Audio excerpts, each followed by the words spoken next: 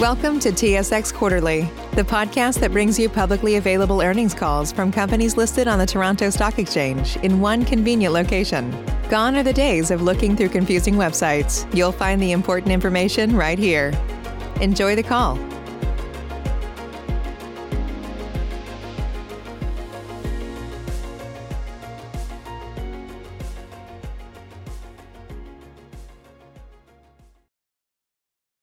Good morning, ladies and gentlemen, and welcome to the TMX Group Limited Q2 2021 Financial Results Conference Call. At this time, all lines are in listen-only mode. Following the presentation, we will conduct a question-and-answer session. If at any time during this call you require immediate assistance, please press *0 for the operator. This call is being recorded on Thursday, August 5th, 2021. I would now like to turn the conference over to Paul Malcolmson. Please go ahead. Well, thank you, operator, and good morning, everyone. I hope that you and all of your families are staying well and safe. Thank you for joining us this morning for the second quarter 2021 conference call for TMX Group. As you know, we announced our results late yesterday, and a copy of our press release is available on our website, tmx.com, under Investor Relations.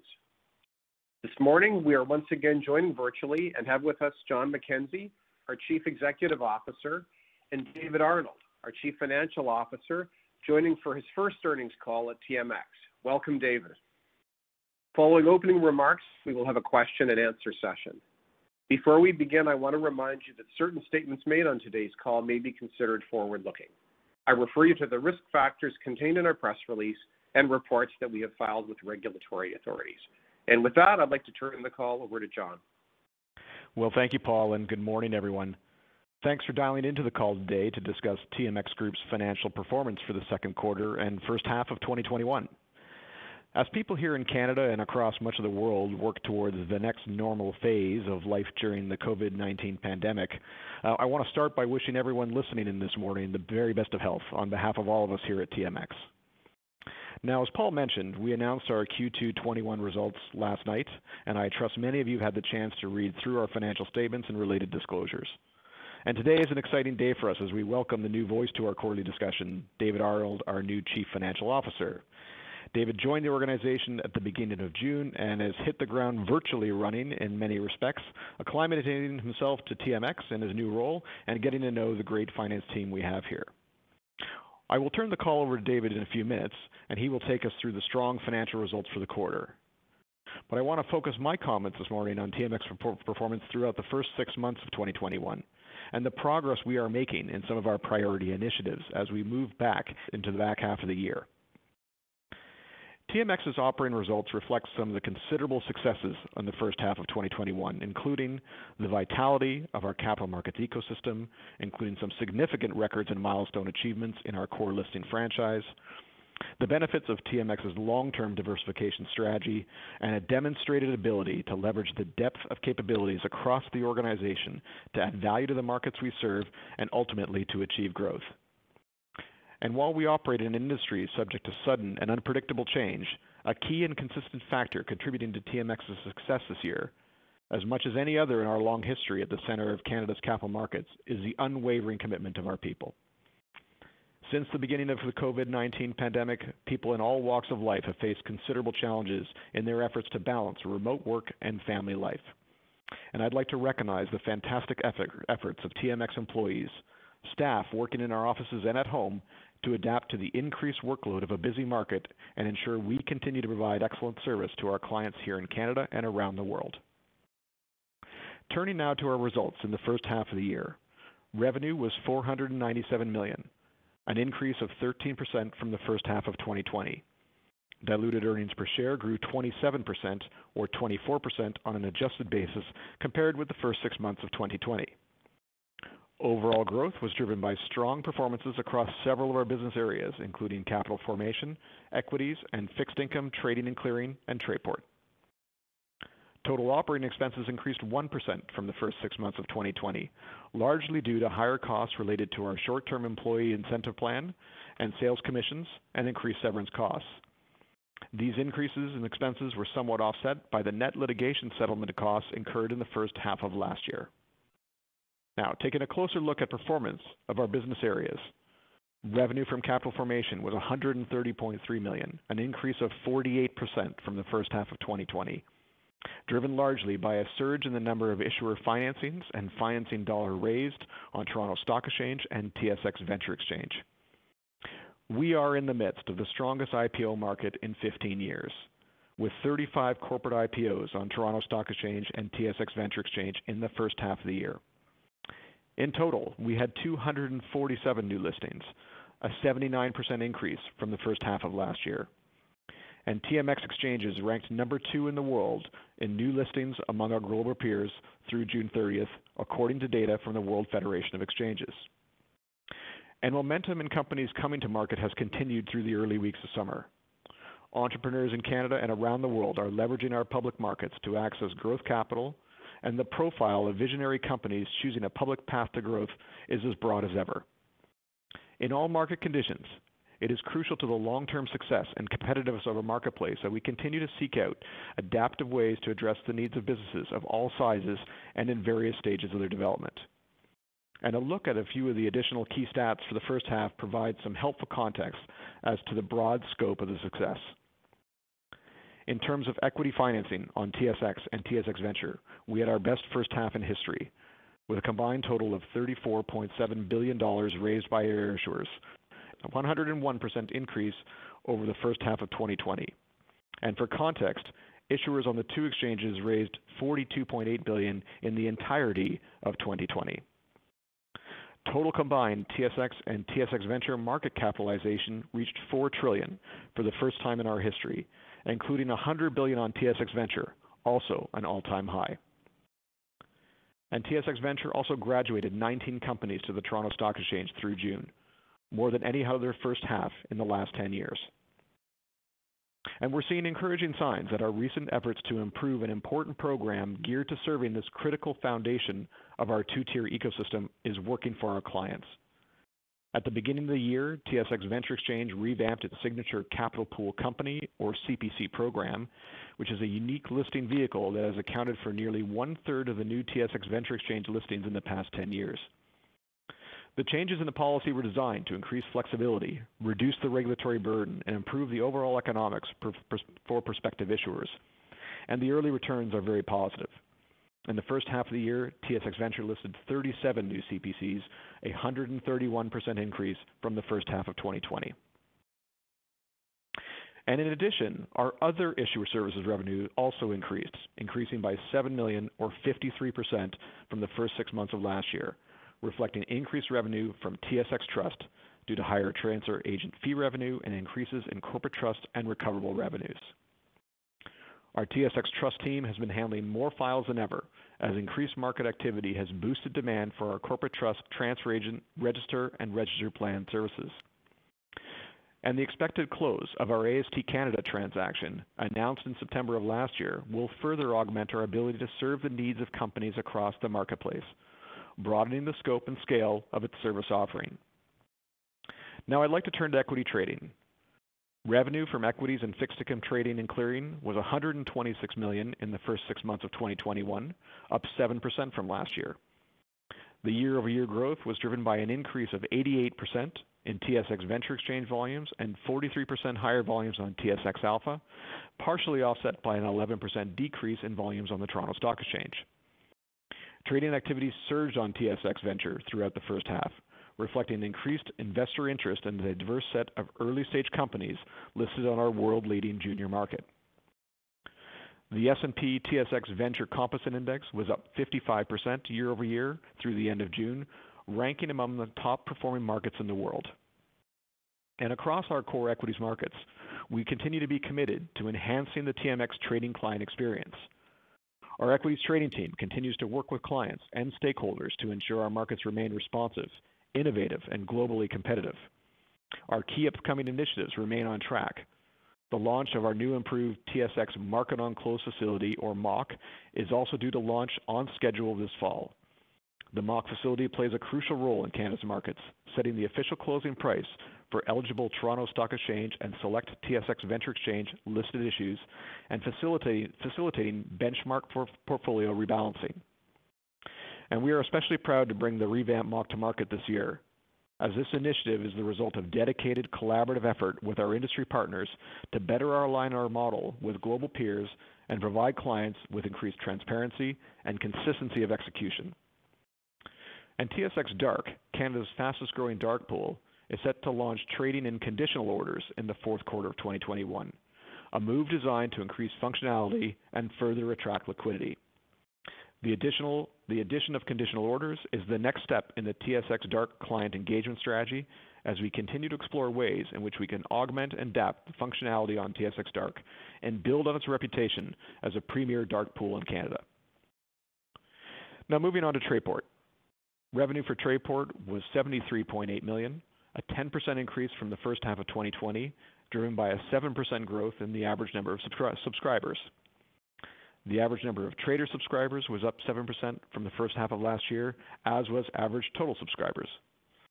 Trayport continues to add to its capability to serve the data and analytical needs of traders, portfolio managers, and analysts across the rapidly evolving global energy market. In June, Trayport completed the successful acquisition of TradeSignal, a leading producer of rule-based trading and technical chart analysis software. Now integrated into Trayport's Joule network, the addition of TradeSignal brings enhanced charting and analytics feature to Trayport's primary client offering, along with opportunities for clients to test both short and long-term trading strategies. Revenue from derivatives trading and clearing was $71.4 million, up 1% from the first 6 months of 2020, including a 3% increase in revenue from MX and CDCC. Overall MX volumes increased 12% when compared with the first half of last year, but revenue growth was somewhat offset by a lower revenue per contract due to an unfavorable product mix. Within the overall growth in volumes, we are encouraged by the keen investor interest we are seeing in specific products, including single share futures, with average daily volumes up 32% over the first 6 months of last year, a 23% growth in equity and ETF options, and 8% volume increase in the interest rate derivatives. Overall open interest at June 30th, 2021 was also up 23% from last year. Now looking forward, MX's 30-year new Government of Canada Futures Contract, or LGB contract, is on track to launch by year-end.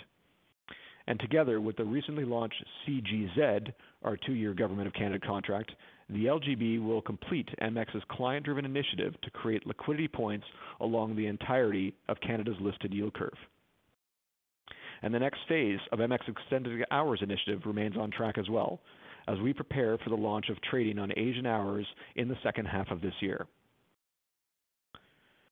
Now in closing, as we move into the back half of 2021 and continue to adapt to evolving conditions in our operating environment and in just about every facet of life, I want to clearly reaffirm TMX's commitment to serving clients across our business, throughout our market ecosystem, and around the world with excellence.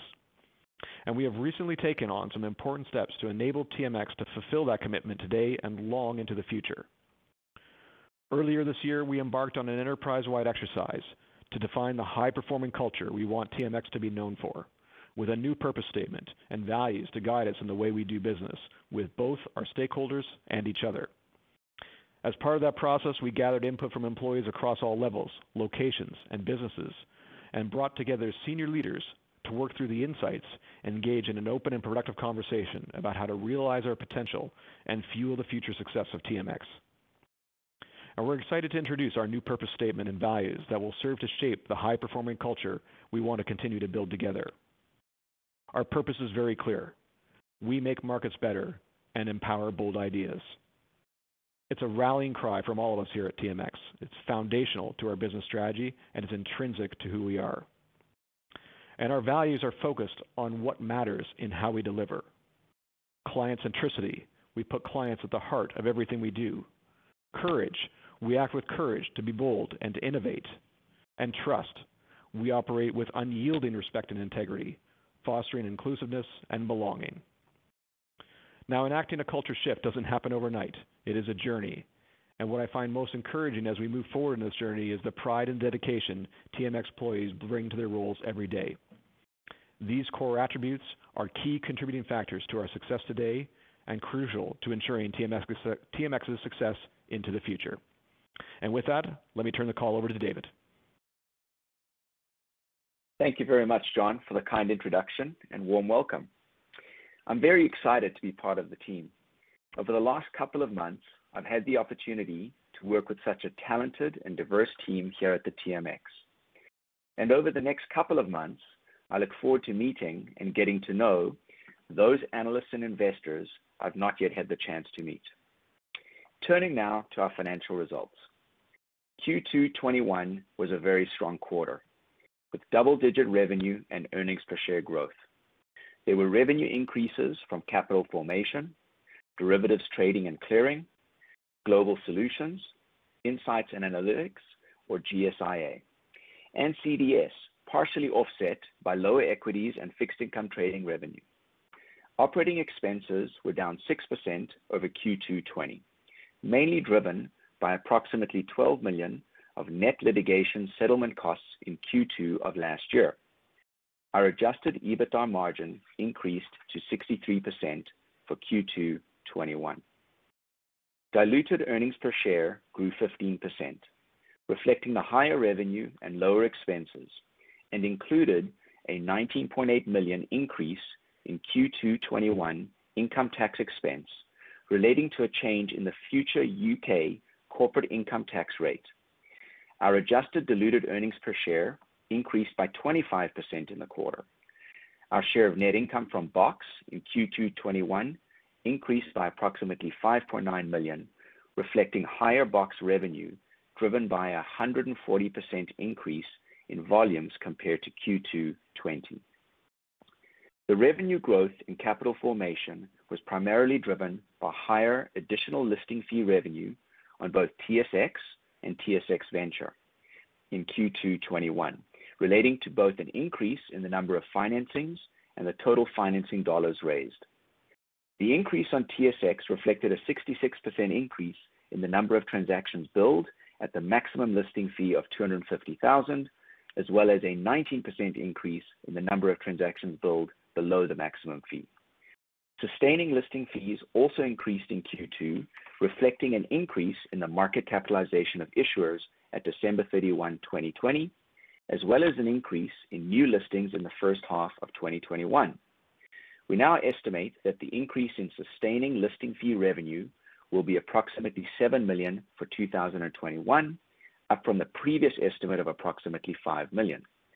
There were also increased revenues from TSX Trust and initial listing fees in Q2 21 compared to last year. Derivatives trading and clearing revenue grew by 13% from Q2 2020 to Q2 21. While volumes on MX were up 24% compared to last year, there was lower revenue per contract, reflecting an unfavorable client mix. In addition, there was a decrease of approximately $600,000 in revenue, mainly relating to our agreement to provide transitional services to BOX, which ended in Q2 of last year. Revenue in our GSIA segment was up 4% over Q2 2020, with increases from both Trayport and our traditional data business. Revenue from Trayport was up 9% in Canadian dollars or 8% in sterling. The increase was driven by a 9% growth in total subscribers in Q2 21 compared with Q2 2020. Revenue in our traditional data business was up 1%, driven by increases in both professional and non-professional subscribers, usage-based quotes, co-location, benchmarks, and indices. The average number of professional market data subscriptions for TSX and TSX Venture products grew by 6% in Q2 21 compared with last year, and MX subscriptions were up 6%. The higher revenue was mostly offset by an unfavorable impact of approximately $2.8 million from a stronger Canadian dollar relative to the US dollar over Q2 2020. Revenue from CDS was up 13% in Q2 21, reflecting a higher issuer services, depository, settlement, and international revenue, as well as higher revenues for account transfer online notification. The revenue increases were partially offset by equities and fixed income trading revenue, which decreased 15% in Q2 21 compared with Q2 20. The decrease was driven by a 12% decline in the overall volumes of securities traded on our equities marketplaces.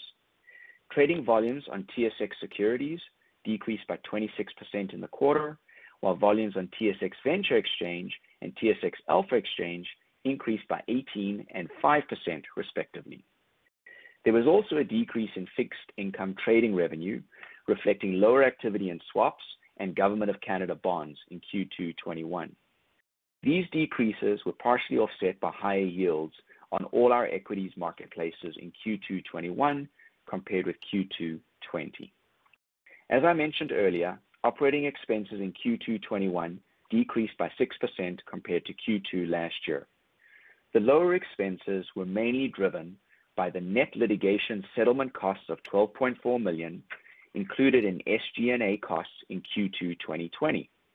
There was also a $1.8 million decrease in expenses in Q2 21, largely relating to a release of a provision for restoration costs for our data center. These decreases in expenses were partially offset by higher headcount and payroll costs, higher software licensing and maintenance costs, as well as higher consulting and director fees in Q2 21 compared with Q2 of last year. Turning now to sequential results. Sequentially, revenue decreased $7 million or 3% from Q1 21 to Q2 21, primarily attributable to lower revenue in equities and fixed income trading and derivatives trading and clearing, partially offset by higher revenue in capital formation. Operating expenses decreased $7.2 million or 6% from Q1 21, reflecting lower short-term employee performance plan and sales commission costs of $3.3 million, lower payroll costs of $3.1 million, and lower long-term performance incentive plan costs of $1.6 million. In addition, there was a $1.8 million decrease in operating expenses, largely relating to the release of a provision for restoration costs for our data center in Q2 2021, which I mentioned earlier.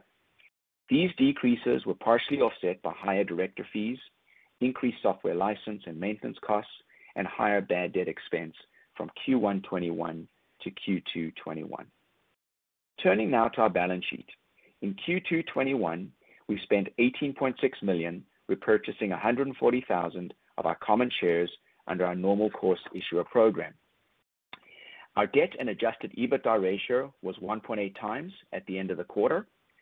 We also held just over $419 million in cash and marketable securities at the end of the quarter, which was about $250 million in excess of $165 million we target to retain for regulatory and credit facility purposes. Yesterday, our board approved a quarterly dividend of 77 cents per common share, payable on September 3rd to shareholders of record as of August 20th. At 41% of our adjusted EPS, this is consistent with our target payout ratio of 40 to 50%.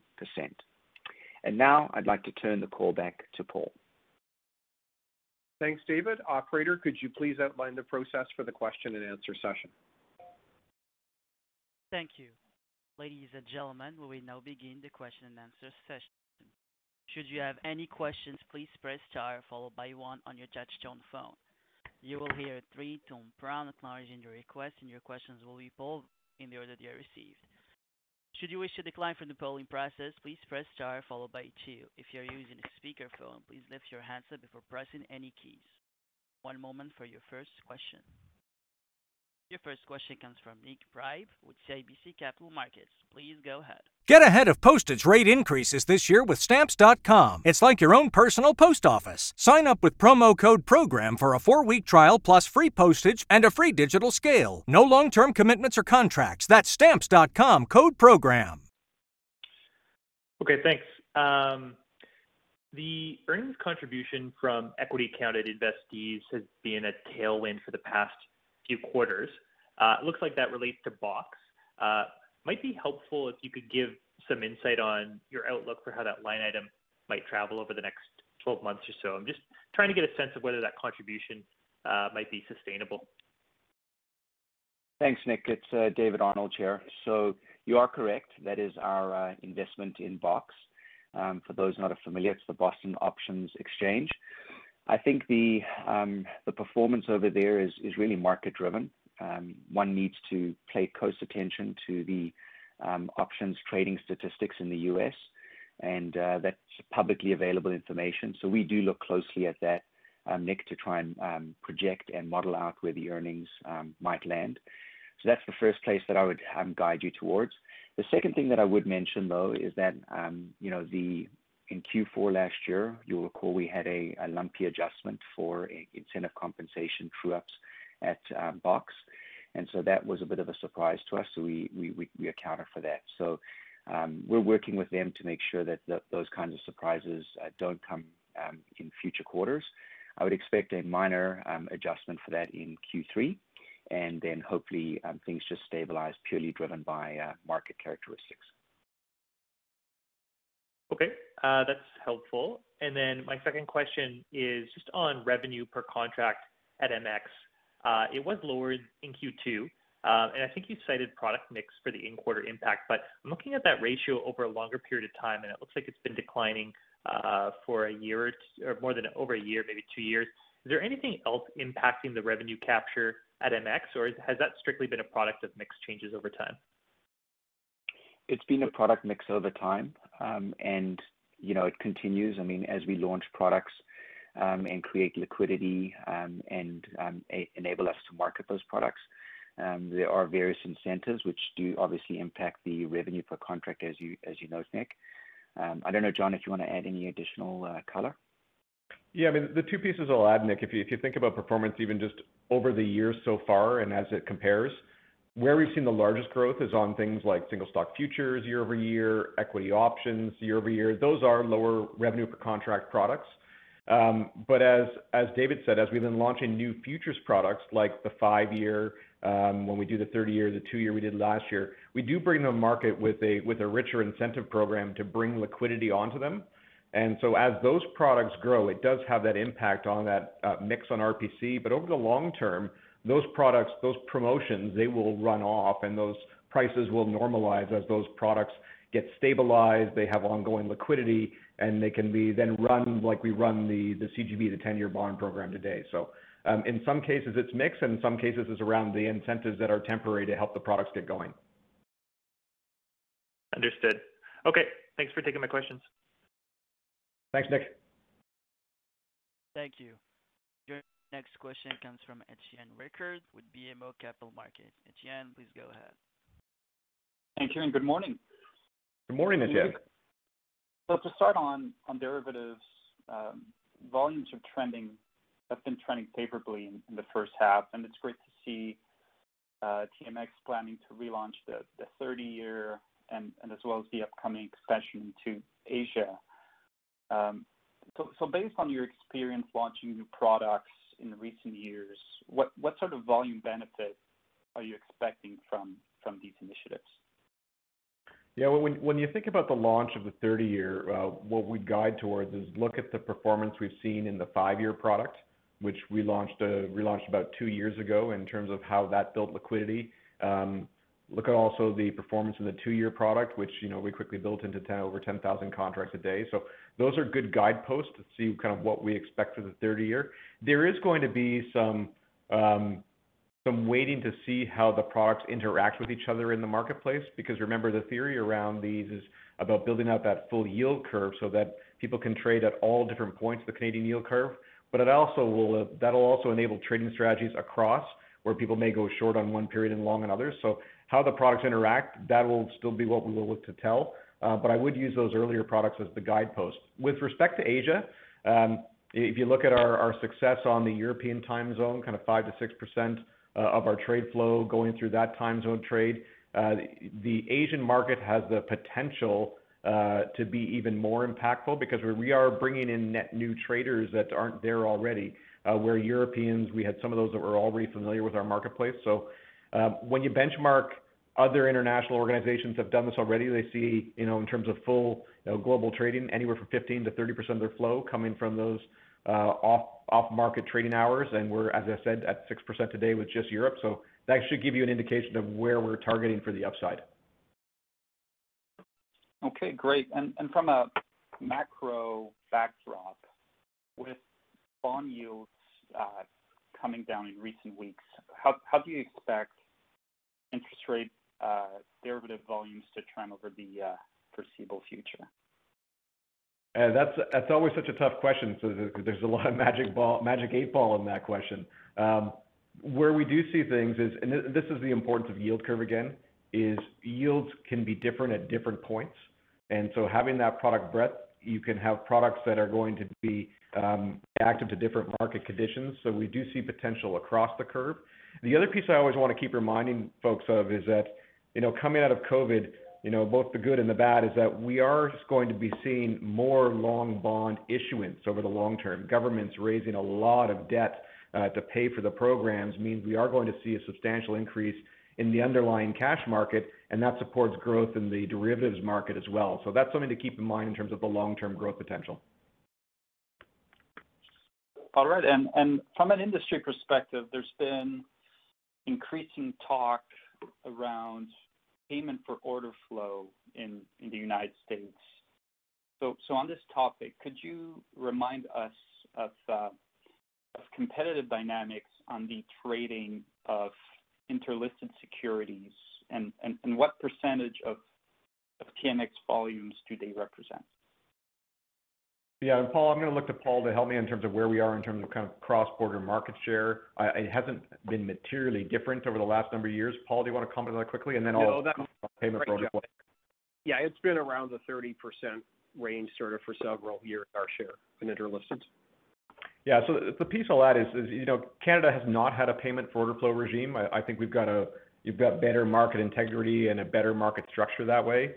So anything in the U.S. that would tighten the rules around payment for order flow can only be a net benefit to us, because in a lot of cases, we actually have better execution quality on those interlisteds in Canada, but the flow doesn't come northbound because of that payment or order flow regime. So I'm not saying that it is definitely a plus for us, but it's not a downside if the U.S. reforms that regime. Great. Thank you for your comments. Thank you. Your next question comes from Brian Bedell with Deutsche Bank. Brian, please go ahead. Great. Thanks. Good morning, folks. Maybe, John, if I can ask you about your view of both retail and capital formation coming into the second half. We are seeing a slowdown in retail trading activity, typical for summer months. I know you thought that it was going to be a little bit more durable in Canada than the U.S., and of course it is definitely episodic, even in the U.S. But if you can talk about how you see that forming in retail in the second half in Canada, and also the capital formation, of course, has continued to be show really strong momentum. So maybe if you can differentiate what you're seeing for innovative companies looking to raise capital and list and convert from the venture to the senior exchange, that the outlook for that continuing in the second half. Yeah, it's a great question. So starting with the early part of your question around the retail participation, equity trading. The highlight from where you started is exactly right. Certainly in the second quarter, we have seen some pullback from the peaks that we had in the first quarter. But the flip side of that is the actual retail participation, the overall volumes, we're still actually trending at a level that's substantially above where we were pre-pandemic. So that condition for retail participation remains strong. I think if you look at quarter two versus quarter two of 19, if we went back 2 years to go pre-pandemic, we're up about 37% across the markets. And on the markets that we have that are more retail-oriented, like TSX Venture and Alpha, they're up 60 to 80%. So that engagement is still really strong. And part of that is the engagement with the strong valuations. There's good liquidity. And that ties into the second piece of your question around the continued conditions for strong equity capital raising. That's why we continue to see such strong raising from so many companies coming to market. You got the gist of it from my comments at the beginning. We've been at about $35 billion in the first half of this year, of which $15 billion of that was tech and innovation companies. So that's a huge piece of the mix. But interesting enough, it's still broad-based. So you've got mining, industrials, financials as well that are making it up. In terms of outlook, and part of our outlook goes to what the file load is for the folks that are working on this every day, and they are still running all out. It actually is a testament to the people in our capital formation group in terms of how hard they're working and doing it all remotely. So they are still seeing a deep pipeline of new issues come to market. It hasn't slowed down through the summer at all. We anticipated that it might, just because the folks that work the industry may be tired, but it hasn't slowed down at all, and that pipeline remains really strong. Obviously, Brian, I can't predict to you how long it'll last, only that the pipeline remains very full. Yeah, no, that's good color. It's impressive. And maybe just quickly on the ESG services that you've been offering to your listed issuers as they look to improve their disclosure and accounting for ESG.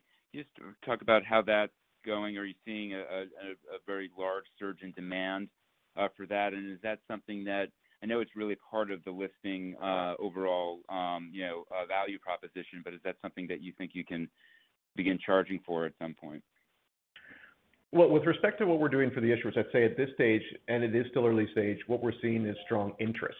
And the work now in terms of the marketing efforts between ourselves and IHS Markit, who's our partner in delivering the ESG reporting portal, is now going to convert that into usage. So I think we just launched this in May, so it's still early days in terms of that rollout and the marketing of the product.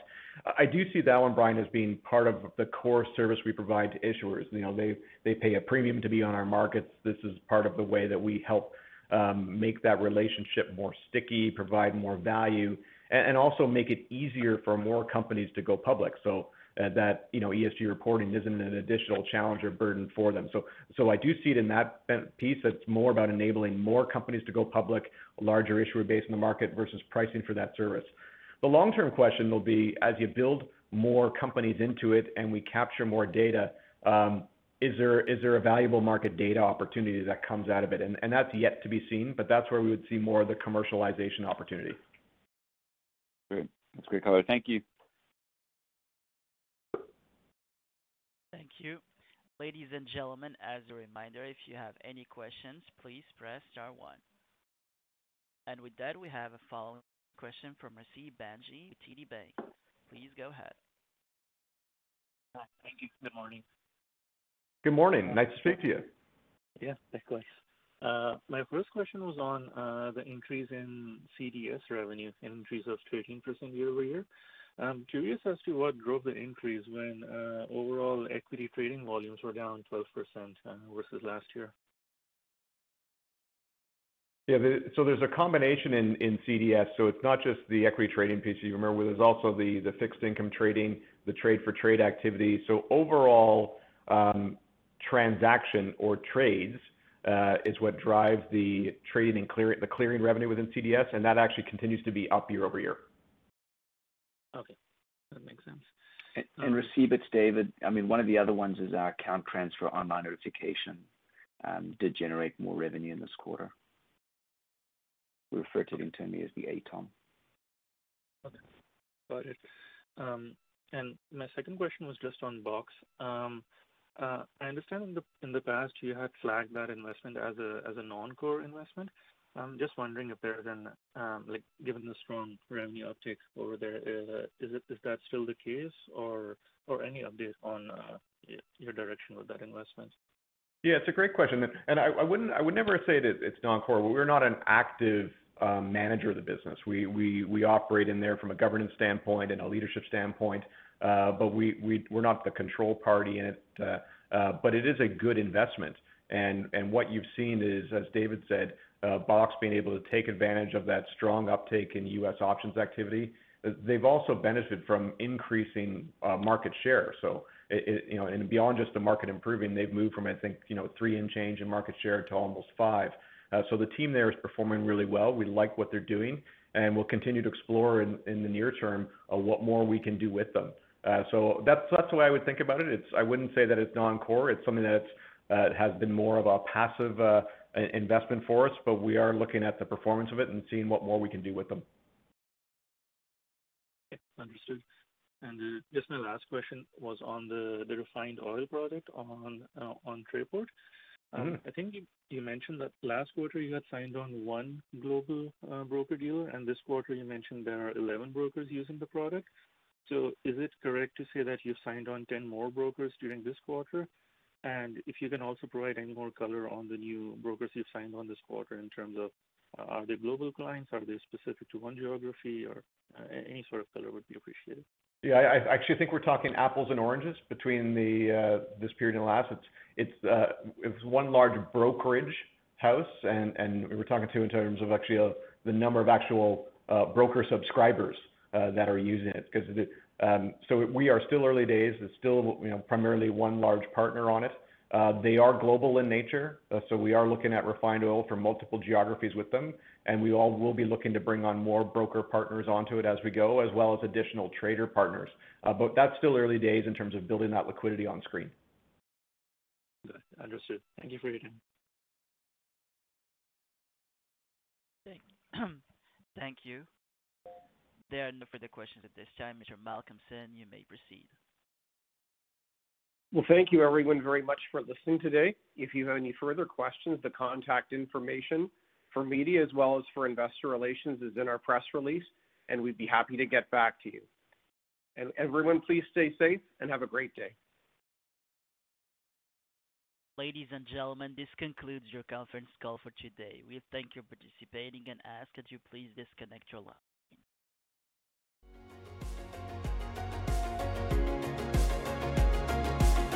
Thank you for listening to TSX Quarterly. If you enjoyed the cast, remember to leave a good rating. And remember, for any additional inquiries, please consult the company's investor relations section on their website. See you next time.